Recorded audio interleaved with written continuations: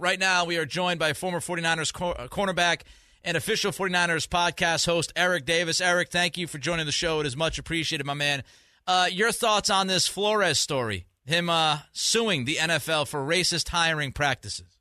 Big step to sue. The hiring practices and the games played there, that doesn't shock me, doesn't surprise me. That's been one of those things that guys within or around the game sort of knew what's going on and has been going on. It's a thing. It goes on everywhere in this country. And I've said forever, and I will continue to say, the NFL is no different than the rest of this country. It's another business within this country that deals with these same things that every other aspect of society deals with. And that's all this is. So we'll see how it all plays out. I don't know what the end game is. It's one of those situations. It's the same. You can liken it to Cap situation. Yep. What's your end game? What are you really trying to do? What are you really trying to achieve? But Flores actually, obviously decided he had something he wanted to say, and he said it.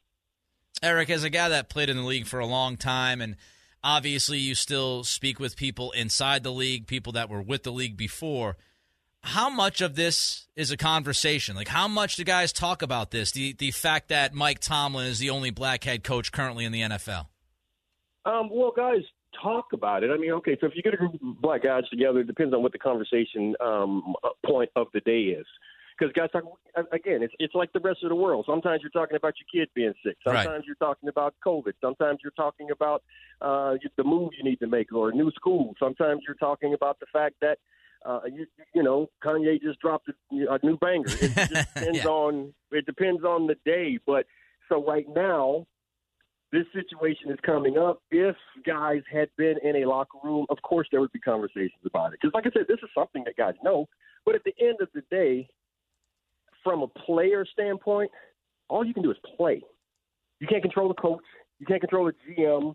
You can't control anything other than what you put on camera, what you put on film. That's it. That's truly the only thing that you have control of. You don't control whether you cross the line, whether you get cut, whether you are a starter or backup. The only thing you control, and that's what, Bill McPherson, he told me as a rookie, he was like, autograph your performance. You get to tell everybody who you are and what you're about as far as the game of football goes on film. Eric Davis, former 49ers cornerback, is with us here on the Nick Cattle Show, Sports 1140 KHTK.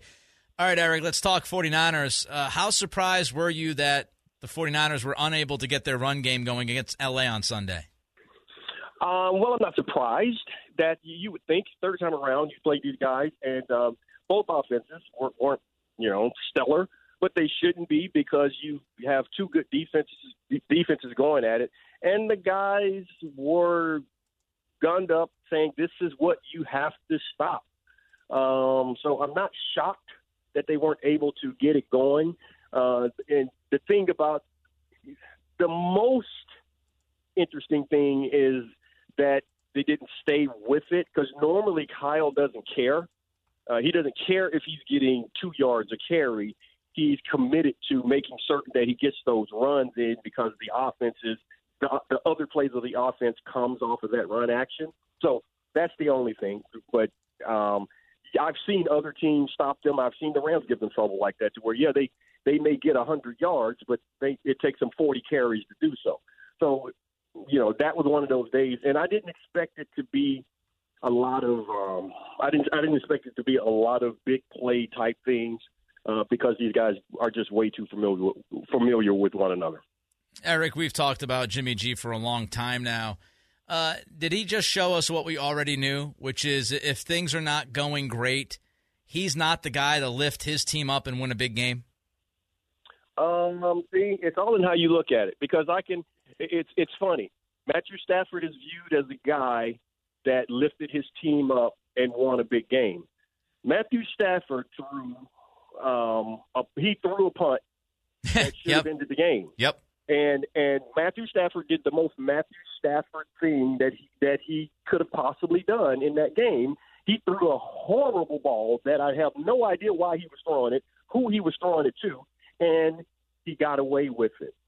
So if not for that play, you'd be talking differently about Jimmy because he'd have another game.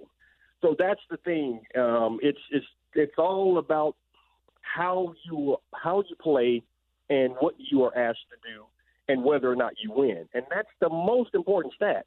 So that's the thing about it. People tell me that I'm a Jimmy apologist and all these type of things. Guys, tell everybody that's listening, I don't care who plays at any position, at any time. I don't care. I just want the guys that are out there to be effective and efficiently do their jobs. I don't get to decide who's on the team. People ask me all the time, who should they draft? I don't know. Whoever they draft, I'm a root for because he's in my colors. That's how I look at it. I'm not scouting these guys or anything like that. But Jimmy does what they asked him to do, or he did what they asked him to do while he was in the colors. And I can tell you this, I was asked what my thoughts on Jimmy will be when he's gone. And I told him the one word, underappreciated. Eric Davis. So, actually, 2 words there. Eric Davis, former 49ers cornerback, official 49ers podcast host as well. You just mentioned it, when he's gone, do you think Jimmy's done in San Francisco, Eric? Oh, yes. There's no, you have to. You've already made the transition. You saw that with both guys early on in the year, it was difficult for Kyle, in my opinion, to decide which direction he wanted to go with the offense because he himself even said they're different style players and he wanted to do different things with them, which means your offense is going to be set up in different ways.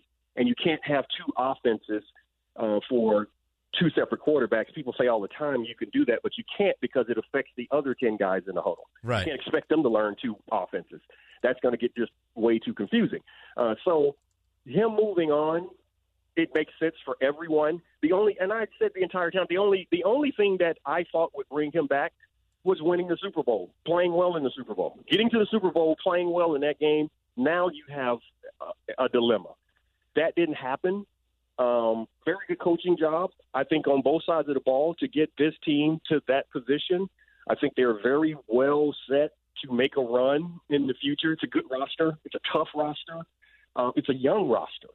So I think they're in good position, but the next quarterback was already in the building. So you got to go ahead and make that move. And it made sense to me to try to do what they just tried to do with Jimmy because he was better, at playing quarterback in the NFL than a rookie would have been.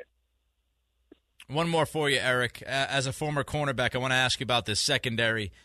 Many people have criticized the secondary. They think the 49ers lack cornerback talent. Do you agree with that, and how would you fix the issue? Well, they're pups. This is what I said, number one. Everyone keeps saying that these guys can't play. No one is – I don't think anyone will say, well, Emmanuel Mosley is not a good corner. He's not a good player. I remember most of the fans that are saying that the secondary lacks at the cornerback position, they were saying that a few years ago about him. Guys just have to grow up and learn how to play the game. That's the same thing with Ambry and all of this. Yes, you need to upgrade. Please upgrade the talent. That's what you do in the secondary. That's how it was when I was there. Every year they were trying to bring in somebody better than you. But those guys in the secondary are built for that type of competition. So I think they will do some upgrading. I'm completely fine with some upgrading. I always wanted all the good players on my team. I was never concerned about competing with them because you just go out and you do what you do and you put it on film. But I do think they have some young players that will mature and be okay. I think the fans will be okay with the production that they are capable of putting out there. Great stuff, Eric. I appreciate your time. Let's do it again soon. All right, man. Thank you. There goes Eric Davis, former 49ers cornerback, official 49ers podcast host.